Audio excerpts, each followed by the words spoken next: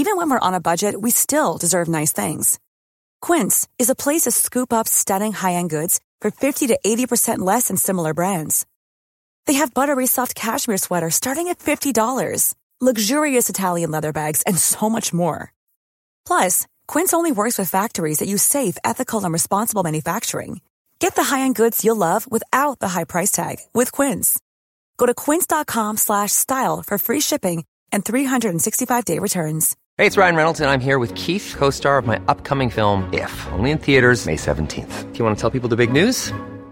All right, I'll do it. Sign up now and you'll get unlimited for $15 a month and 6 months of Paramount Plus Essential Plan on us. Mintmobile.com/switch. Upfront payment of $45 equivalent to $15 per month. Unlimited over 40 gigabytes per month. Face lower speeds. Videos at 480p. Active Mint customers by 531.24 get 6 months of Paramount Plus Essential Plan. Auto renews after 6 months. Offer ends May 31st, 2024. Separate Paramount Plus registration required. Terms and conditions apply if rated PG. Millions of people have lost weight with personalized plans from Noom. Like Evan, who can't stand salads and still lost 50 pounds. Salads generally for most people are the easy button, right? For me, that wasn't an option. I never really was a salad guy. That's just not who I am. But Noom worked for me. Get your personalized plan today at Noom.com. Real Noom user compensated to provide their story. In 4 weeks, the typical Noom user can expect to lose 1 to 2 pounds per week. Individual results may vary.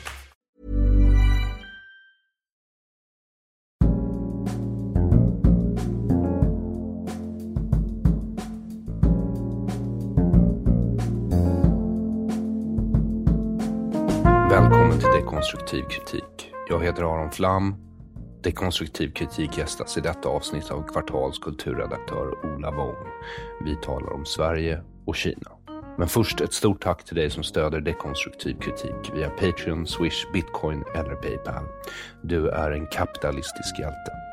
Stötta dekonstruktiv kritik på Swish 0768 94 3737, på patreon.com/aronflam i ett ord, via Paypal eller med Bitcoin. Du finner alla sätt att donera på i beskrivningen av det här avsnittet oavsett vilken plattform du lyssnar på. Jag har också öppnat förbeställningen för min kommande citatbok Jag älskar att bli citerad Aron Flam av Aron Flam, det vill säga mig, och den är öppen och finns alltså på aronflam.com. Arbetet med den fortlöper inte riktigt så enkelt som jag hade hoppats på och trott. En fantastiskt snygg bok blir det, men det är betydligt mer plågsamt att gå igenom det jag har gjort på jakt efter guldkornen än jag trodde var möjligt. Jag älskar att bli citerad i alla fall en samling av mina mest älskade och uppskattade aforismer, betraktelser, skämt och visdomar. Citat som älskats, kvickheter som förfärat, punchlines som möts av skratt och insikter som tagits emot av absolut största möjliga tystnad. Tidigare outgivet material som inte mött någon reaktion alls eftersom det fram tills nu varit just outgivet. Jag återvänder alltså i denna bok till det korta berättarformat som alltid varit mitt signum. Den innehåller alltså runt 150 av mina mest älskade observationer, skämt, förolämpningar och kärleksförklaringar. Inte så många kärleksförklaringar. Och ett stort tack till dig som varit behjälplig med att påminna mig om vilka dessa guldkorn är på patreon.com/aronflam. Det här är citat som lämpar sig för såväl vardag som fest. Tanken är att boken ska vara som en liten presentbok. Du ska alltså kunna ge bort den som en kort och trevlig introduktion till mig. Beställer du den nu får den levererad i mitten av juni till priset av bara 229 kronor. Du kan beställa 2 ex för blott 349 kronor. Och de 500 första exemplaren är signerade av mig. Alltså en signerad förbeställning av min kommande bok. Jag älskar att bli citerad finns nu på hemsidan aronflam.com. Jo, så var det en sak till också. Med anledning av covid så blir det ju inget 1 maj-tåg i år mot 1 maj. Och med anledning av det har jag låtit tillverka en sån här Facebook-badge som finns på Aron Flams sida på Facebook som du kan gå in och så kan du sätta en liten badge på ditt profilfoto där det står socialism är ondska i ett väldigt smakfullt hjärta. Så jag hoppas att du tar tillfället i akt nu att inför 1 maj ändra din profilbild på Facebook så att den också har ett litet hjärta i höger hörn där det står socialism i ondska. Tack så mycket. Ola Wong är Kvartals kulturredaktör. Han har bott i Kina, gett ut ett flertal böcker och fått många utmärkelser och priser. Ola skriver insatt och engagerat om Sverige, Kina och världen. Med de orden presenterar jag Ola Wong. Njut.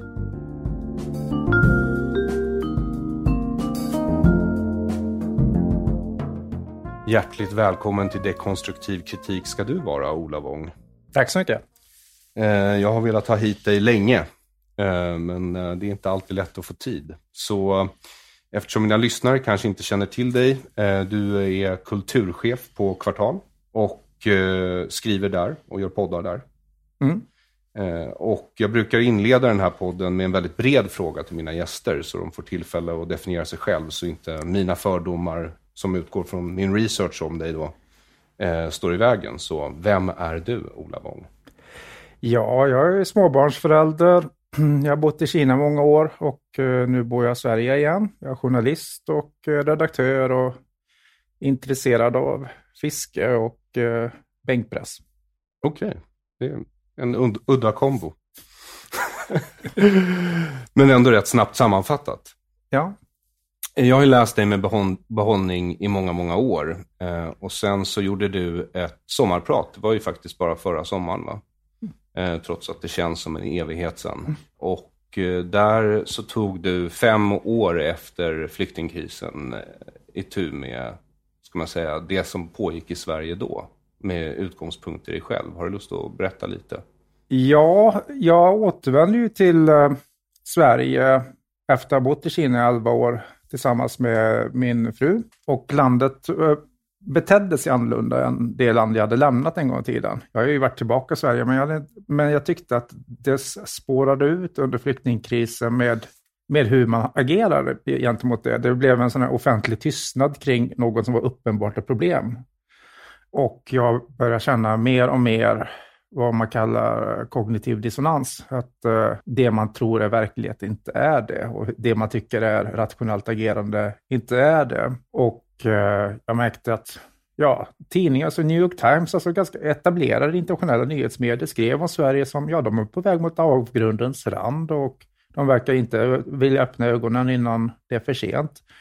Och i Sverige så fanns det samtidigt någon form av tanke att vi var på väg mot ett mångkulturellt lyckorike genom det här.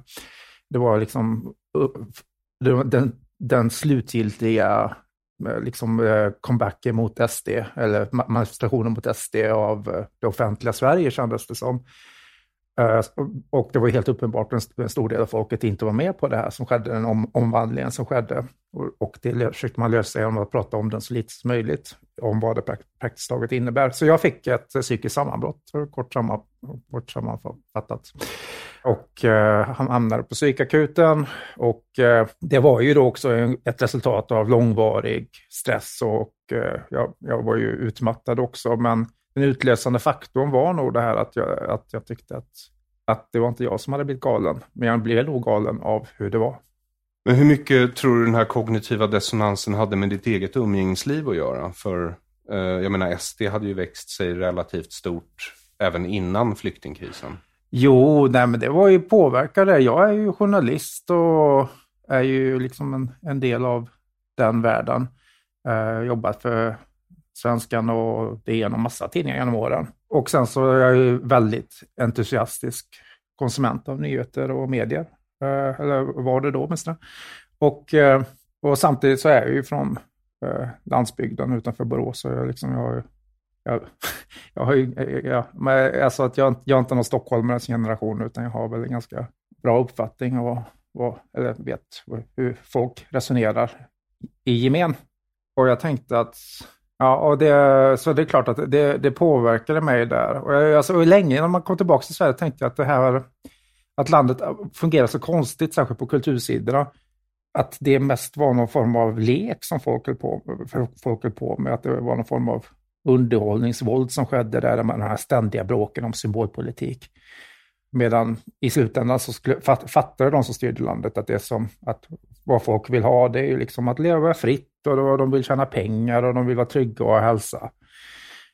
Och att det är de som styr landets uppgift att på något sätt förvalta det som har getts dem tillhanda, och att också uppfylla folkets förväntningar på de här grundläggande sakerna.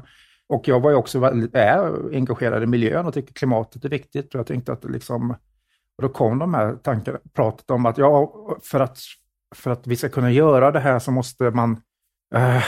på något sätt så blev den stora invandringen någon form av metod för att omvandla samhället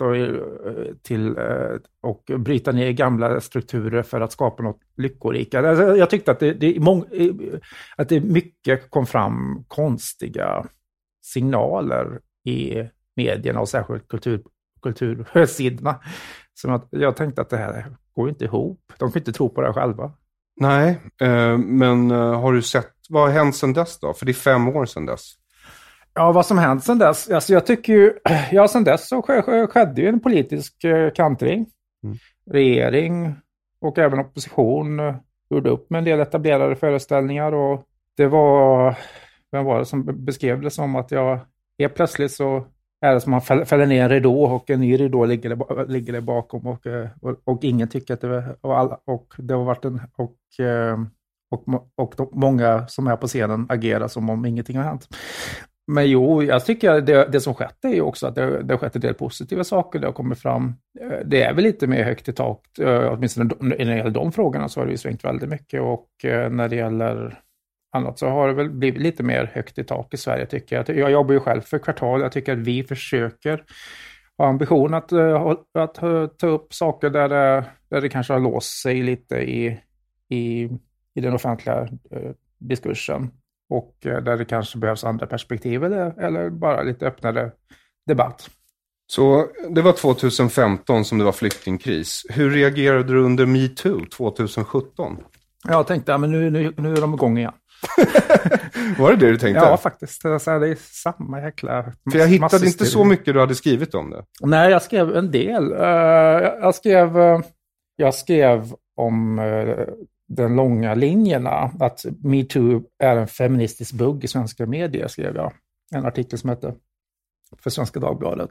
Och jag kan ju kort referera till vad den tog upp. Och det var att när jag gick på journalisthögskolan, jag började våren 99, det ligger bara några 100 meter härifrån, så hade vi som kursbok Katrin och rättvisan och Hanna Olsson. Och den handlar om styckmordet på Katrin och Costa. Och den drev ju det här att de som blev kända som rättsläkaren och obducenten, att de hade då att de hade styckat henne och att det här var och mördat henne och att det här var någon form av konspiration av att samhället eller eliten tog hand om de här överklassmännen som gav sig på den oskyldiga kvinnan, offret, alltså det narrativet. Och det var ett uttryck för patriarkala strukturer och de här patriarkala strukturerna de finns ständigt närvarande i samhället och tar sig uttryck i olika former av övergrepp. Och det är vår uppgift som journalister då att avslöja de här patriarkala strukturerna när helst de sticker fram sitt fula ansikte. Och så samtidigt då kom den här boken Döden är man av Per Lindeberg. Och den tog ju upp att bevisen överhuvudtaget inte höll, att det här var att det var någon form av häxjakt som hade drivits mot de här männen av medier och av Hanna Olsson och andra, de här som hade varit influerade av den tanken på de tankemönster som jag precis pratade om då. Och då så var man alltså journalist. Vad skulle jag tycka var bra? Skulle jag välja Katrin och hennes rättvisa och alla de här häftiga unga tjejerna som gick fram som en virvelvind i svenska redaktioner, alla stora medier som backade upp dem, hela tidsandan, eller skulle jag välja en man som var född 1938 tror jag det var och som pratar om dammiga rättsprinciper? Ja, men, då är det klart att jag tycker Katrin och rättvisan var häftigare. Och så har det väl fortsatt för vår generation och senare generationers journalister och andra att det har ju varit väldigt dammigt att ifrågasätta sådana här saker. Och det upprepas ju också, jag menar de här konspirationsteorierna, jag måste kalla det, Södertäljefallet. Det var ju också ett sånt fall där en ung flicka först pekade ut sin pappa som pedofil och sen så började hon prata om stora konspirationer av satanistdyrkare som tar in containerlaster med kvinnor och barn för offerritualer i skogarna. Och det blev ju uppbackat av det offentliga Sverige till stor del. Jag menar, de var ute med markradar och kollade efter det. Det var forskare som var ute och pratade om de patriarkala strukturerna som hade slagit till igen då. Bland annat en professor, jag tror hon är i Uppsala nu. Och hon debatterade också i Sivert Öholms gamla program då och pratade om de här satanistpedofilringarna av mäktiga män i samhället som skyddar varandra. Och sen så slutade det ju förundersökning med att alltså han som ledde den sa att flickan verkar vara mytoman och vi har inte hittat någonting. Och jag brukar inte hålla med Jan Guillou i allt han skriver, men jag tyckte han skrev en väldigt bra bok eller inlägg där om att det här är nutida häxjakt. Och sen så kom det igen och igen liknande fall där man på svaga bevis eller hittar uttryck för patriarkala strukturer och sen dra igång med en enormt högt tonläge mot de man uppfattar som fiender eller uttryck för den här konspirationen. Och det upprepades i Svenska Akademin också i drevet mot dem. Där den kultur då var en avgörande faktor. Och det liksom, jag förstår ju upprördheten mot det som den här kulturprofilen hade anklagad för och som han sedermera blev dömd för också. Men den här enorma upprördheten mot delar av Svenska Akademin var ju bortom all proportioner. Kulturrådet och DN Kultur hade ju också stöttat forum genom åren jättemycket. Och det blev ju absurt och också väldigt osunt med tanke på att det var så många som själva hade varit medarbetare på DN Kultur. Men hur som helst, det är ett sidospår. Men det är liksom, jag såg att det är ju samma mönster som upprepas gång på gång. Och ibland är det berättigat, ibland är det inte. Men man faller tillbaka till de här tankestrukturerna som har väldigt mycket likheter med konspirationsteorier. Ja, alltså det här med att en satanistisk pedofilring hon som håller på. Det är ju QAnon, Pizzagate, rakt av. Bara det att Sverige uppenbarligen har varit före här. Sverige var föregångare där. Men det är en idé som var tidig i USA. Det fanns också i USA tidigare. Evin Rubar beskrev det när hon gjorde Könskriget, den dokumentären. Om att det här är ju idéer som är hämtade från USA, att det är pedofilringar och så det är väldigt mycket äldre än QAnon. Att det är mäktiga män i samhället som utnyttjar de oskyldiga kvinnorna och barnen då. Och jag menar, hon som var drivande i det här, den professorn, hon är ju idag aktivist i MeToo, självklart. Såklart. Så då lämnar vi 2017 och så går vi till 2018-2019 och Greta-vågen. Hur känner du då? Greta, jag är ju själv väldigt engagerad i klimatet. Ja, precis. Jag läser ju dig och du skriver ofta om klimat. Ja. Så jag tycker liksom att, och jag menar, hon är ju, man får på ett sätt säga att det är imponerande det hon har lyckats med. Men sen så tycker jag att det blev en osund helgonförklaring av barnet. Det oskyldiga barnet som ser sanningen. Och det var ju, jag tror inte det är särskilt sunt. Och sen tror jag faktiskt inte att hennes idé om klimatet är särskilt bra för klimatet alltid. Vad menar du? Nej, men det är så himla mycket fokus på att vi ska på självspäkeriet, på att det är vårt fel. Men de största utsläppen i världen det är ju Kina och den största faktorn det är ju sån sak som stål och betong och cement. Vi måste hitta åtgärda det.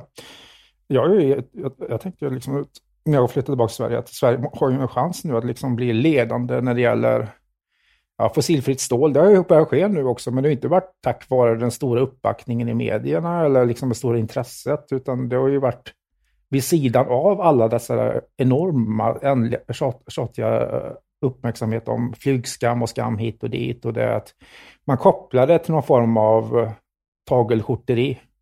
Alltså att man ska ta på sig ett tagelskjorta och piska sig själv för att man har det så bra. Och det stör mig för det är inte så. Jag är mer intresserad av att lösa problem. Jag ser inte det här ständiga symbolpolitiken som så intressant egentligen. Men man fastnar hela tiden i Sverige. Så då går vi till sommaren 2020 och BLM. Ja, men där faktiskt så var ju faktiskt. Jag lyssnade på din intervju med Bilan Osman. Jag tyckte hon hade en bra poäng där.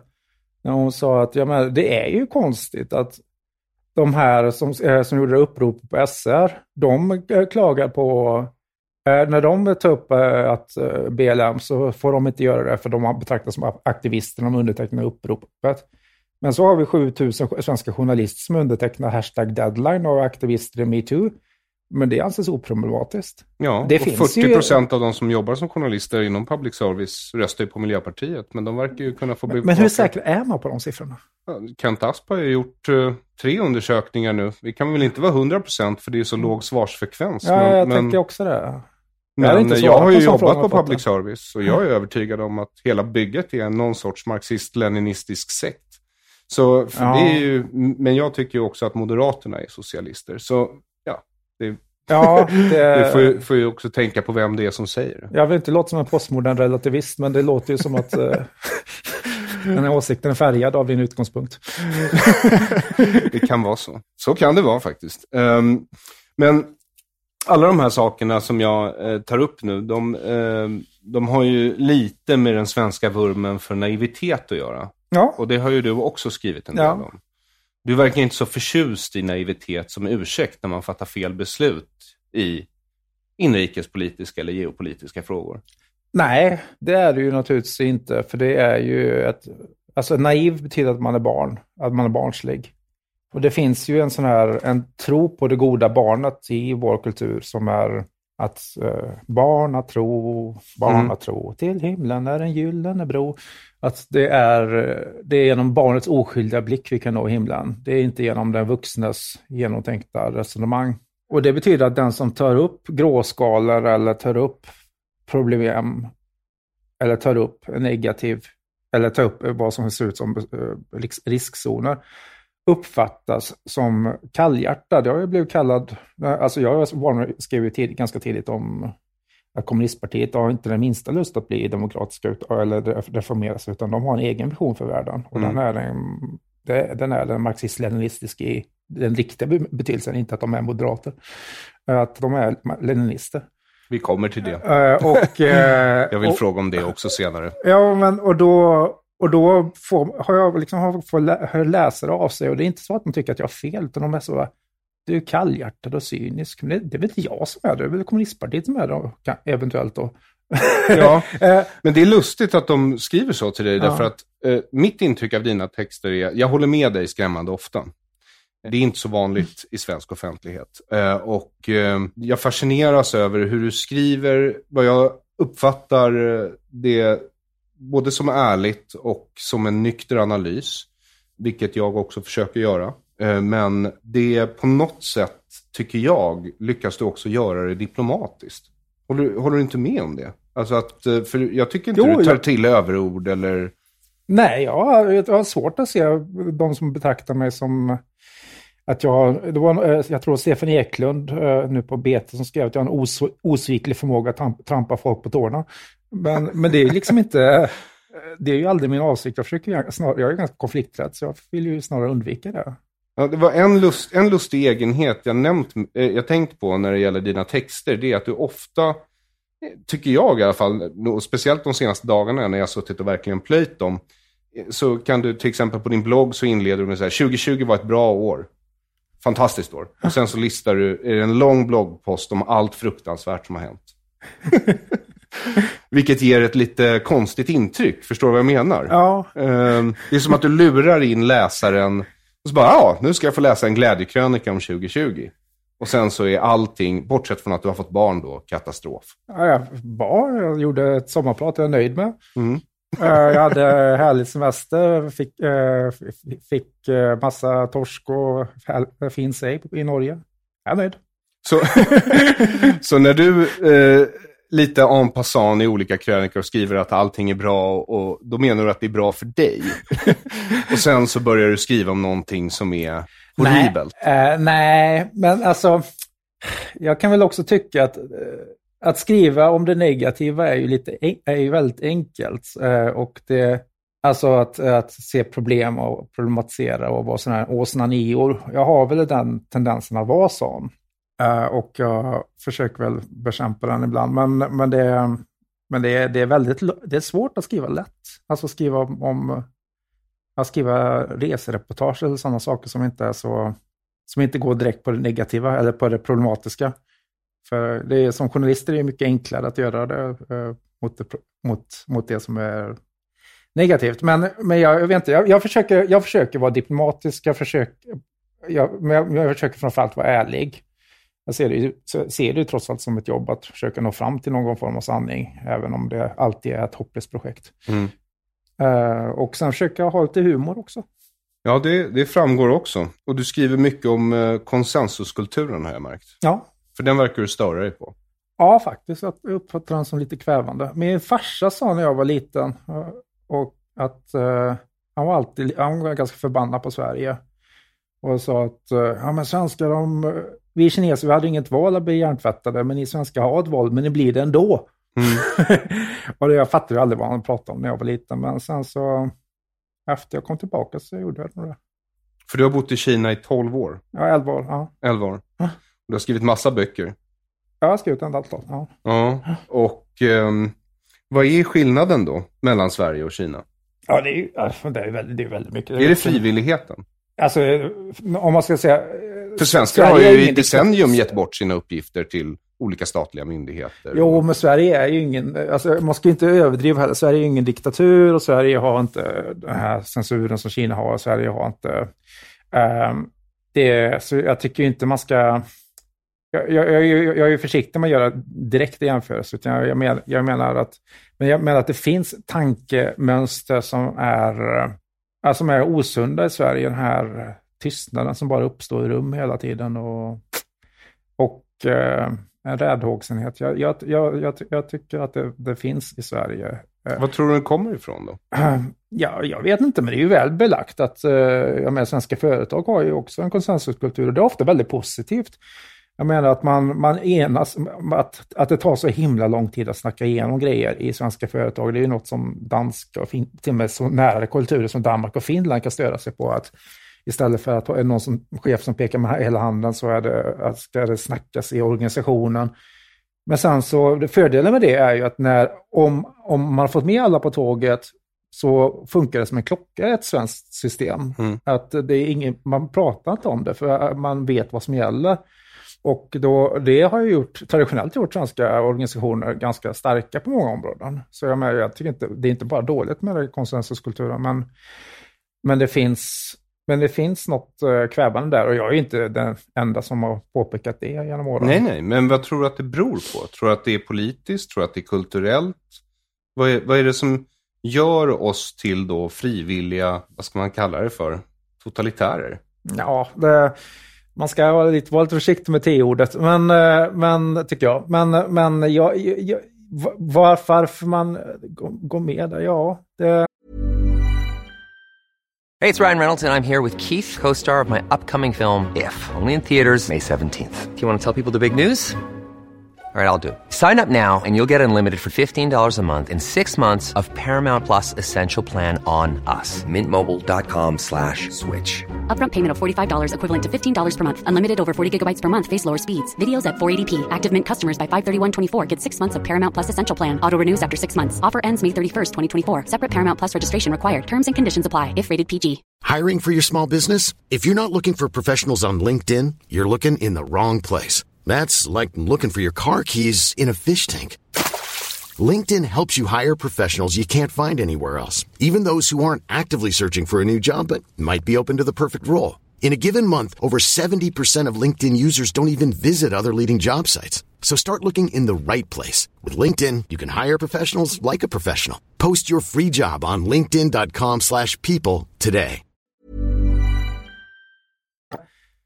Jag tror att på senare år har det blivit ett par saker som har gjort att konsensuskulturen inte mår så bra. Och det ena är att konsensus betyder ju att man snackar igenom det i hela organisationen och sen så alla med på det.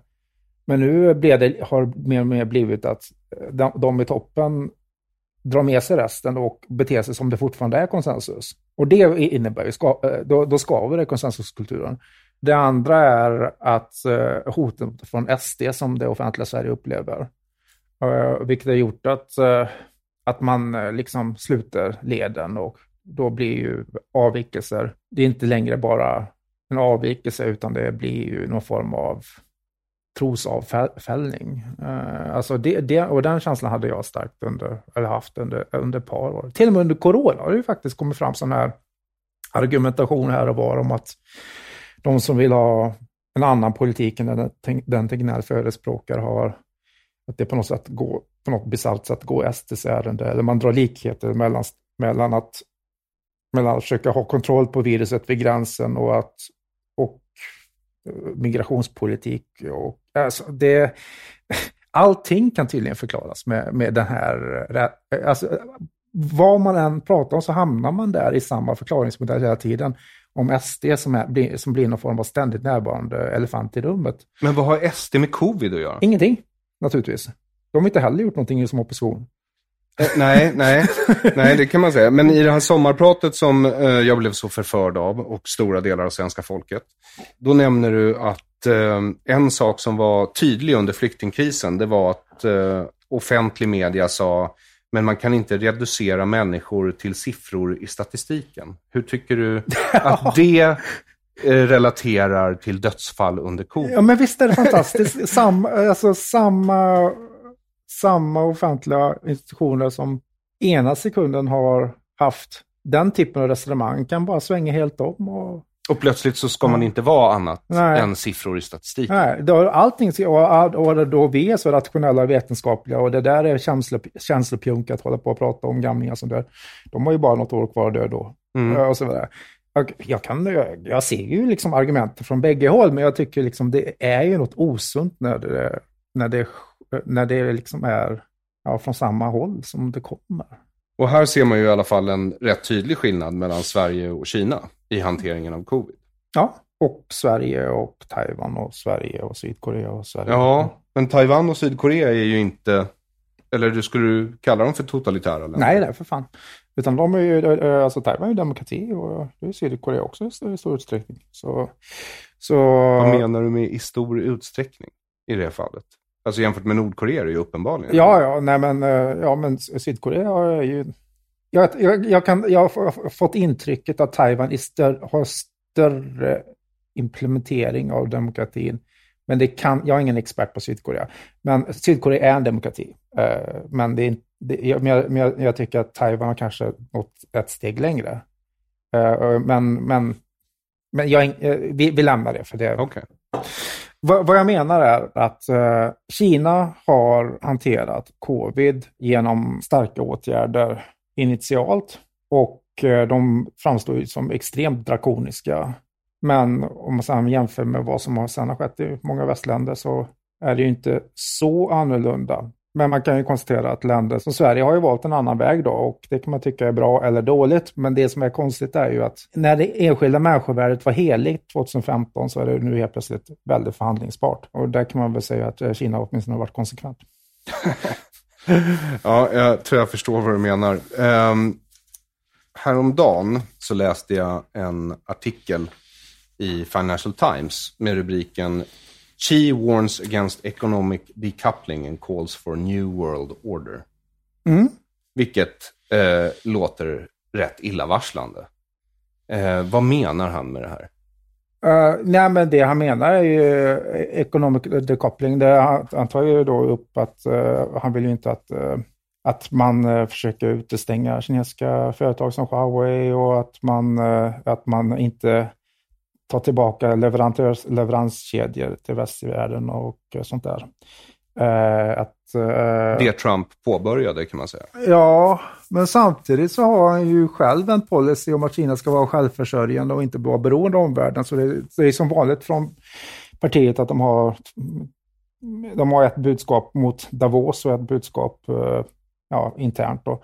Och det andra är en ny världsordning. Jo, de ser ju naturligtvis ett tillfälle nu under pandemin när västvärlden har visat sig oförmögen till stor del att möta hotet som de uppfattar det. Och det Kinas ekonomi Kina har ju hanterat det med färre offer och stark ekonomisk tillväxt har de fått. Så då tycker de att det är ytterligare bevis för att deras modell är bra, anser de.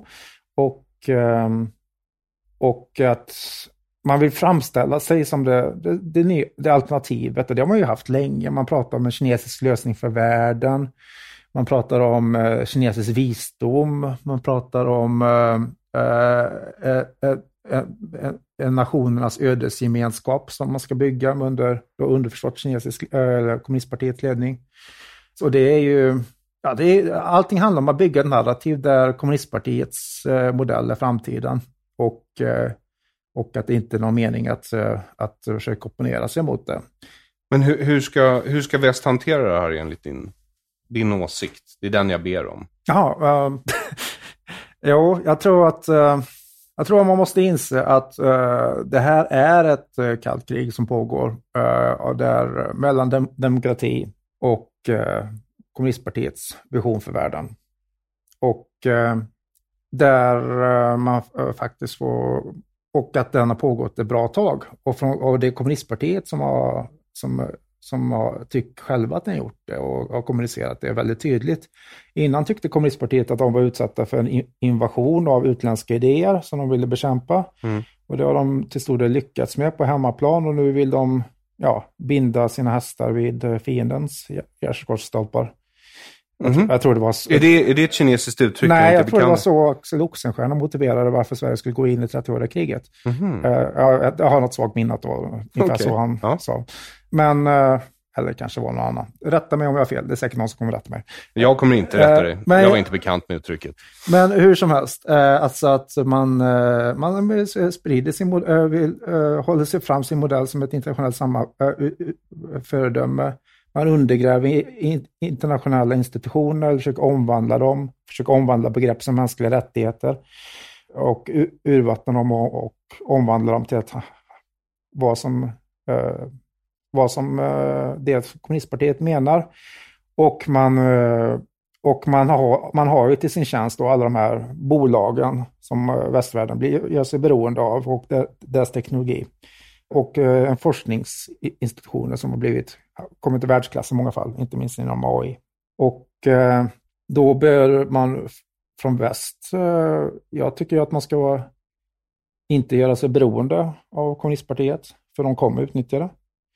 Man behöver vara medveten om att de har deras strategiska ambitioner, där Arktis, och alltså våran bakgård, är ett strategiskt intresse. Och att de definierar sig nu som ett arktiskt närliggande land, tror jag. Det gör de. Var då? Alltså, vilken gräns är det de syftar på då? De definierar sig som det. Vi är kommunistpartiet, vi definierar vad som är verkligheten, är väl mycket av deras utgångsläge rent generellt. Det finns en här historia att det var någon som frågade, men varför kallar ni det kommunistparti? Ni är inte så kommunistiska längre. Så då blev svaret från tjänstemannen så här, vi är kommunistpartiet, det är vi som definierar det här.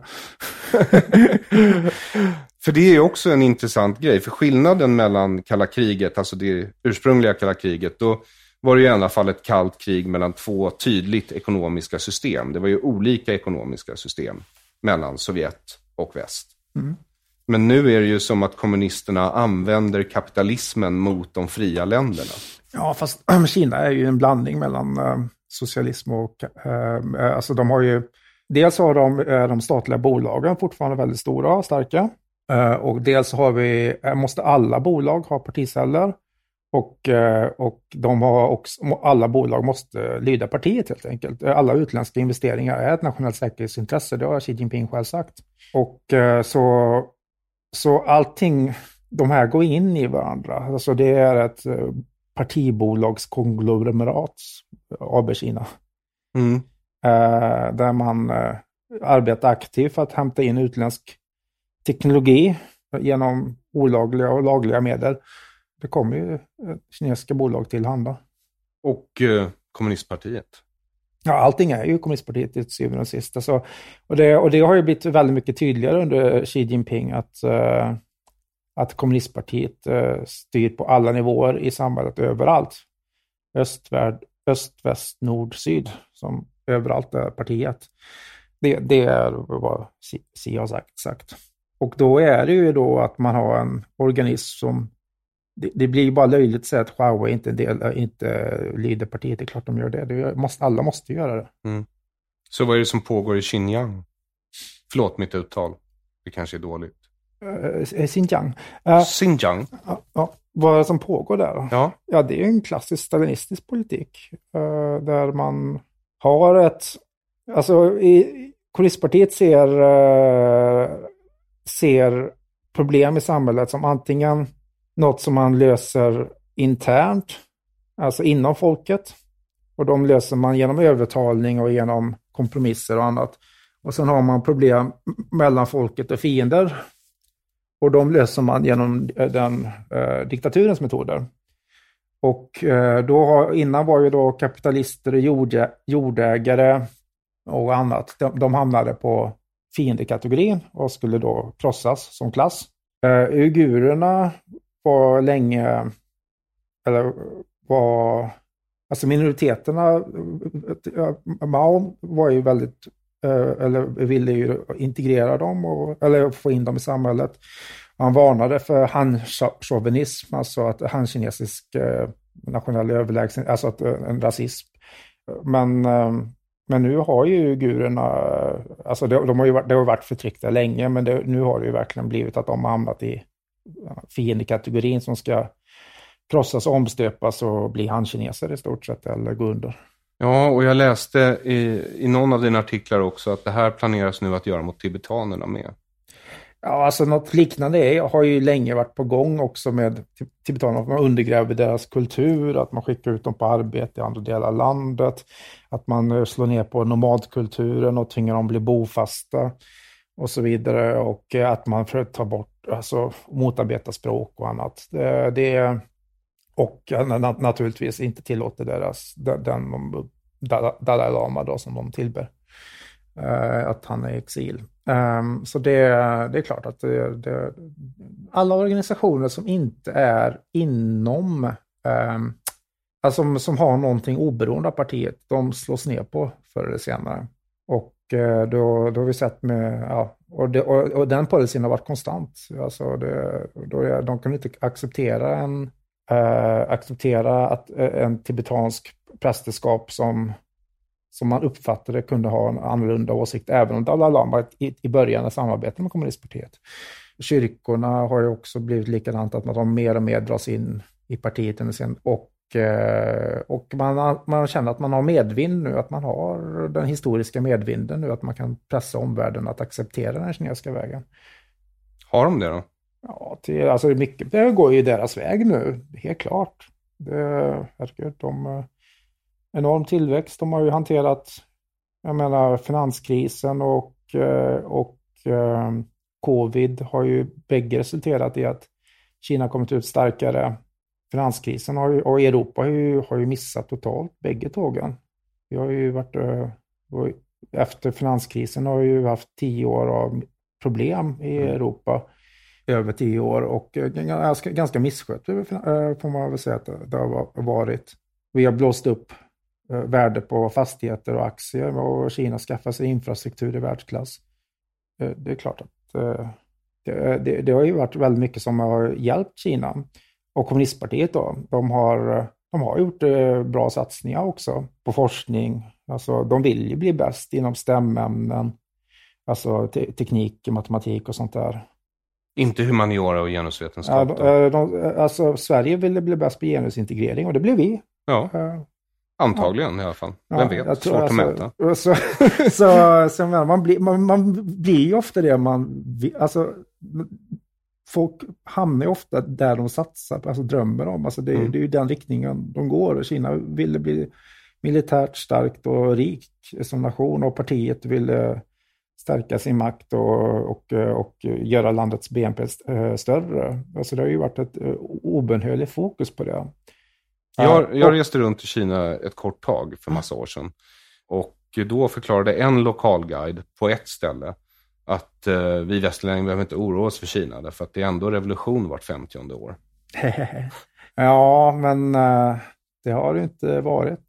Nej, det har ju inte det. Om man inte räknar... Kulturrevolutionen var ju en form av revolution och avslutades officiellt 76. Så, ja. Men det ser inte ut att bli något nu närmast tiden. Xi Jinping har ju ett väldigt starkt grepp om militären och starkt grepp om partiet. det är klart, det finns en inneboende volatilitet i och med att allting hänger på det här fåtalet männen där uppe. Och att det kan, alltså det blir tokigt under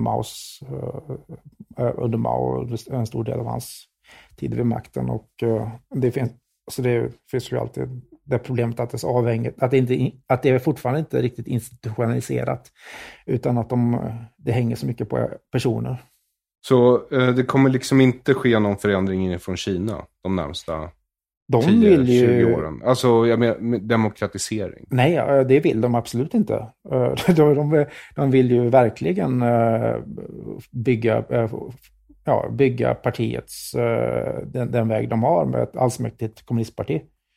Och göra världen säker för allting. Alltså Kinas utrikespolitik och handelspolitik handlar ju om att säkra kommunistpartiet. Allting handlar ju om att säkra kommunistpartiets ställning och stärka dess ställning. Man har nu en internetcensur som är väldigt stark inom Kina, men det idealiska vore ju att slippa ha den och att hela världen blev som Kina. Och hur går det för de planerna? Ja, vi märker ju en ökad självcensur på många håll inte minst det här landet. Var då?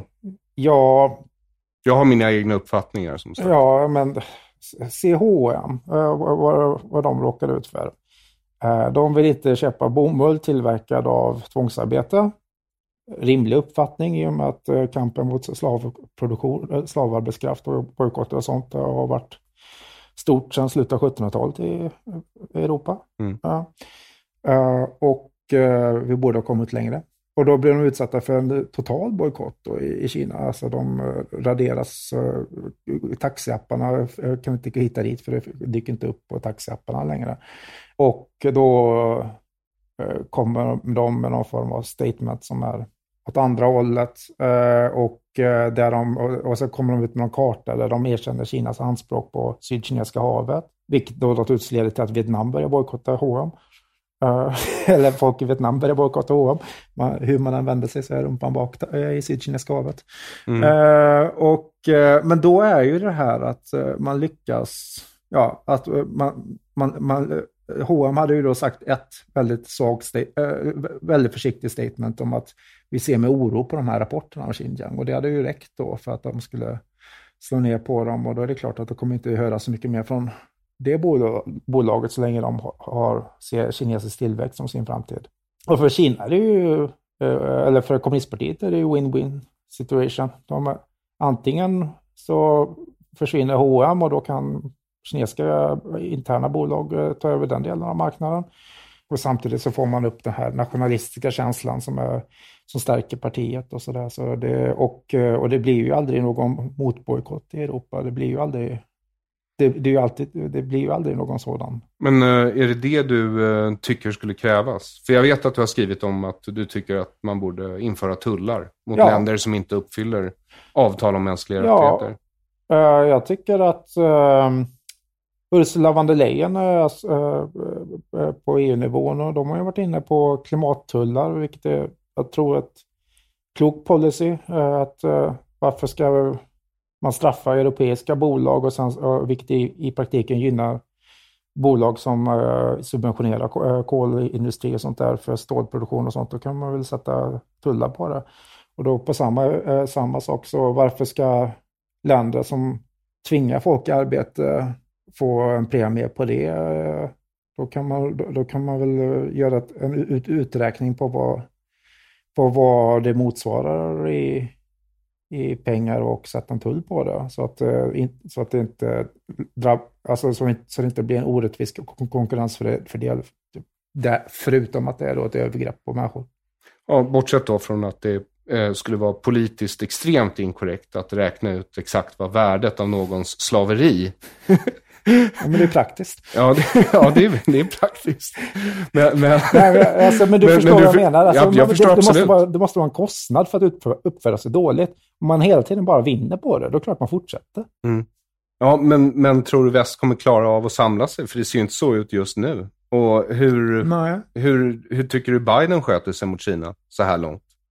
Jag menar, Kina tänker, bara för några veckor sedan sa de att vi kommer flyga över Taiwan nu. Det är ju i princip som att markera, vi bestämmer det här. Jo, då det är så de ju Sådant gör de. Nej, alltså till syvende och sist så hänger... Alltså för Biden har ju haft det här problemet att han länge trodde att kineser inte kunde, eller länder i kommuniststater inte kunde vara innovativa. Att folk inte kunde vara innovativa där. Och att det var för auktoritärt och för lite fri diskussion för innovationskraft. Och det stämmer ju inte, åtminstone inte helt och hållet. Inte när det gäller Kina i alla fall. Nej, men det går ju att, alltså med ren vilja och stora tal så går det att åstadkomma jättemycket. Och till och med ett så ineffektivt system som Stalin Sovjet fick ju fram Kalashnikov och lite annat. Ja, det är sant. Och Kina har ju så fantastiska människor. Det är ju jättekul att vara i Kina och träffa alla de här begåvade, framåtinriktade människorna som vill skapa intressanta produkter och annat. Så det är klart att men Biden var ju kvar i ett gammalt tänkande, ett globaliseringsskadat tänkande väldigt länge. Och nu har han väl en retorik som, alltså, det är ju en av de få områden där faktiskt republikaner och demokrater möts i numera USA delvis. Och när det gäller synen på kommunistpartiet. Och vad som är bra med Biden, om man ska ta det, så är det ju att han inser ju värdet av allianser. För om Trump hade en del saker som var bra, så kan man också säga att hans problem var ju att han undergrävde de allianserna som har säkrat Pax amerikaner i världen. Mm. Och det har ju skapat en stor oro. Jag tror alltså många i Singapore eller Taiwan eller Vietnam, så är man ju glada över att USA skickar sina flotteskadrar på patrulleringar i Sydkinesiska havet och markerar, även om man inte säger högt i många av de länderna, så finns ju den tanken där. Ja, jag tänker att till syvende och sist så handlar det om att USA, om man ska, allting hänger på att USA lyckas upprätthålla ett teknologisk nivå, en nivå på sin militär som klarar att matcha, och det tror jag att man tänker i de länderna i Kinas närområde också. Då räknar de inte med hur dumma vi är här i väst. För jag började med att räkna upp alla de här målen som vi i väst har. Vi vill ha en grön värld, vi vill ha en jämställd värld. Mm. Vi vill ha en färglös värld där alla är indelade efter färg. Mm. Ironiskt nog. För inget av det här tror jag särskilt mycket på egentligen. Jag tror inte det går. Och kineserna vinner ju lika mycket på sin egen ambition som på vår brist av ambition. Det finns ju det finns någon övermättnad i västvärlden där man fokuserar på saker som kanske inte... Det är kanske viktigt, men inte så himla viktigt. Och det tar så himla mycket fokus. Alltså att det är så många begåvade ungdomar som studerar de här genusvetenskaper och postkolonialteorier och allt det där. Varför kan det inte bara bli ingenjörer? Gör någonting vettigt, som min farsa sa. Ja, var det han sa när du skulle börja på journalisthögskolan? Ja, faktiskt. Min äldsta bror är ingenjör och min mellanbror är aktuarie, så de är ju något ordentligt. Nej, alltså jag har faktiskt inte fått alls så mycket press hemifrån, det ska jag säga. Utan de har varit väldigt förstående. Och hur förstående är din fru nu när ni bor i Sverige och du hade lyckats sälja in det på ett så fantastiskt sätt? Ja, där har vi ju faktiskt en sak som är det. För ni kunde bo hon var från Norge. Ja, och du var från Sverige. Ja. Och ni bodde båda i Kina. Mm. Och skulle vi välja då vilket land vi skulle åka till? Och jag tyckte ju att Sverige är fantastiskt. Vi har de här jättefina bolag, spännande IT-industri. Vi har Norge sitter fast i olja som liksom, hur man använder och rider på det, så är inte det framtiden. Andra grejer kommer bli billigare. Så jag tänkte att det här ett stabilt och tryggt och rationellt land, sa jag. Du nämnde inte de där kriminella klanerna, nej? Nej, det hade jag missat helt faktiskt. Aha, okay. Så jag tänkte väl då att invandringen, det är inte den viktiga portföljen. Och då hade jag missat hur mycket det hade växt. att det tog över allt till slut. Och det var ju det som var liksom att, vad går samhällskontraktet ut på? Folk har levt i världens högsta skattetryck i förväntningar om att skola, omsorg, pension och militär och allt det där. Att det ska funka. Vägar, tåg och el. Ja, och man kan inte, och allting, vad som har hänt med dem beror inte enbart på invandring naturligtvis. Men det har blivit en faktor på väldigt många delar av deras samhällskontrakter. Där folk kommer till väntrum och ser folk som inte har bidragit till systemet och så vidare. Att det skapar ju spänningar som man inte pratat om i samhället. Och så när vi skulle flytta tillbaka till Sverige så tänkte jag faktiskt inte på att invandringen hade förändrat ekvationen så mycket. Jag försökte vara rationell utifrån en ekvation som jag inte riktigt kände till. Alltså jag hade missat några faktorer.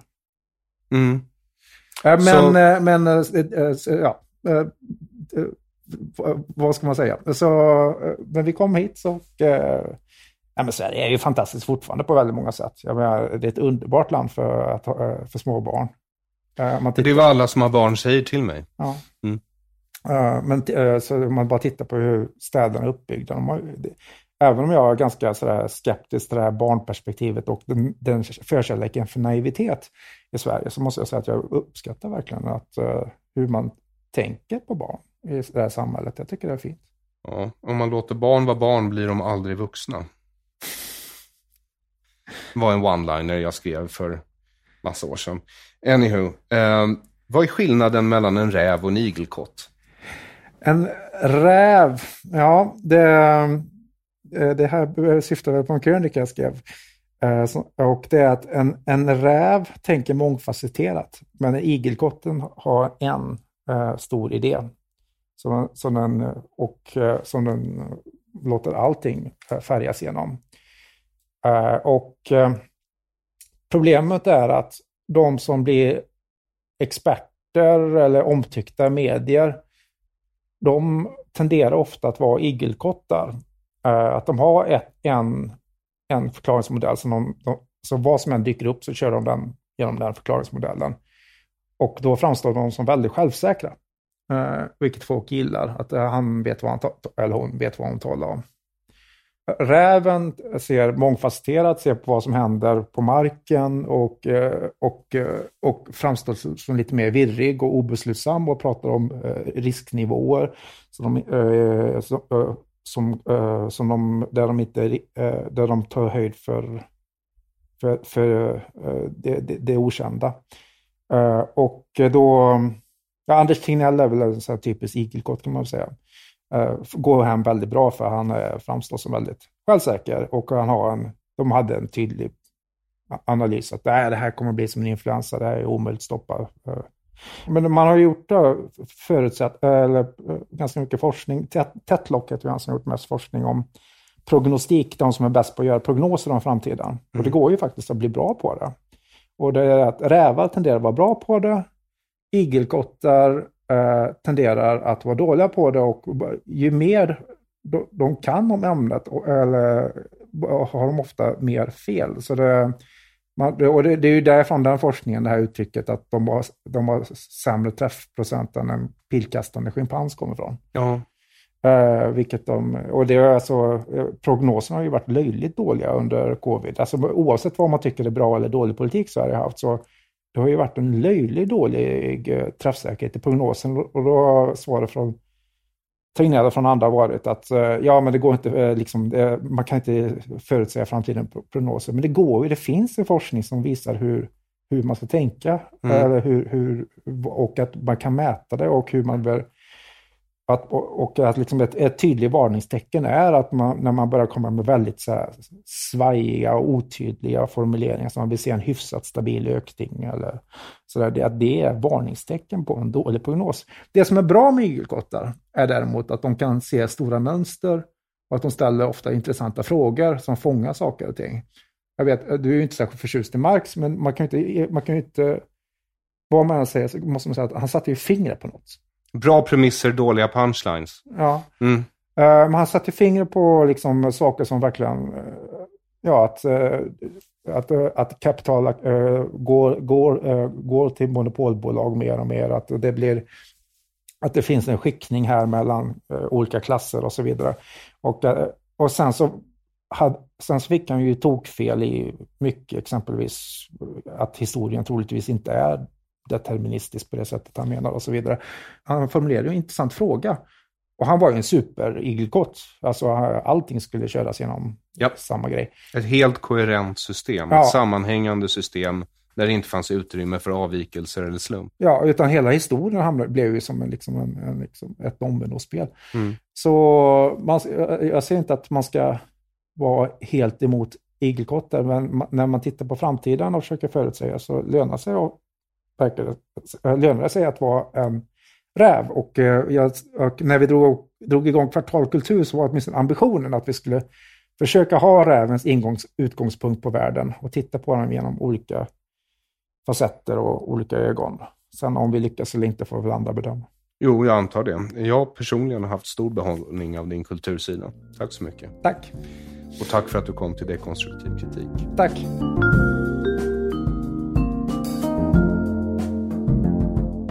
Tack för att du har lyssnat på Dekonstruktiv kritik. Avsnittet gästades av Ola Wong. Du finner honom på Twitter och kan läsa hans alster på hans blogg och på kvartal.se. Länkar dit hittar du i beskrivningen av det här avsnittet på hemsidan aronflam.com och länk dit hittar du i beskrivningen av det här avsnittet oavsett vilken plattform du lyssnar på. Ett stort tack till dig som stöder Dekonstruktiv kritik via Patreon, Swish, Bitcoin eller Paypal. Du är en kapitalistisk hjälte.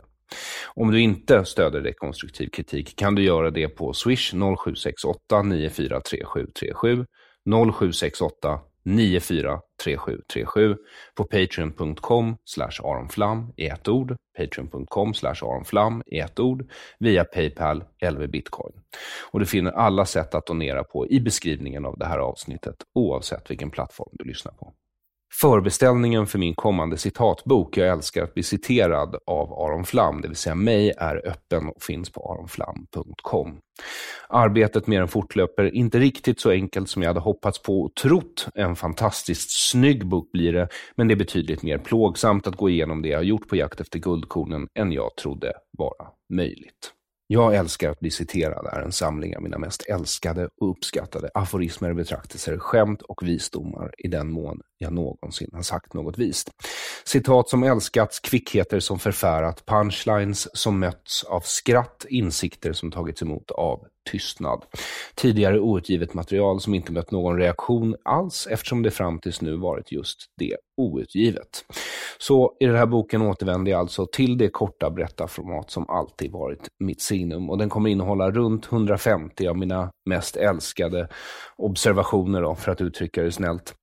Och jag vill tacka dig speciellt som hjälpte mig att påminna mig själv om vilka de var på patreon.com/aronflam.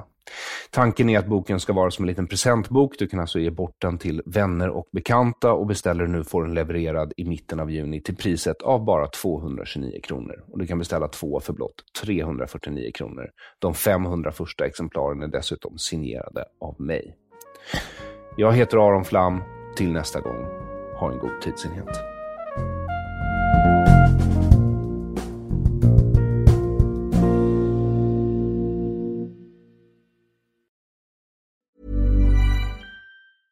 Hey, it's Paige DeSorbo from Giggly Squad. High quality fashion without the price tag. Say hello to Quince.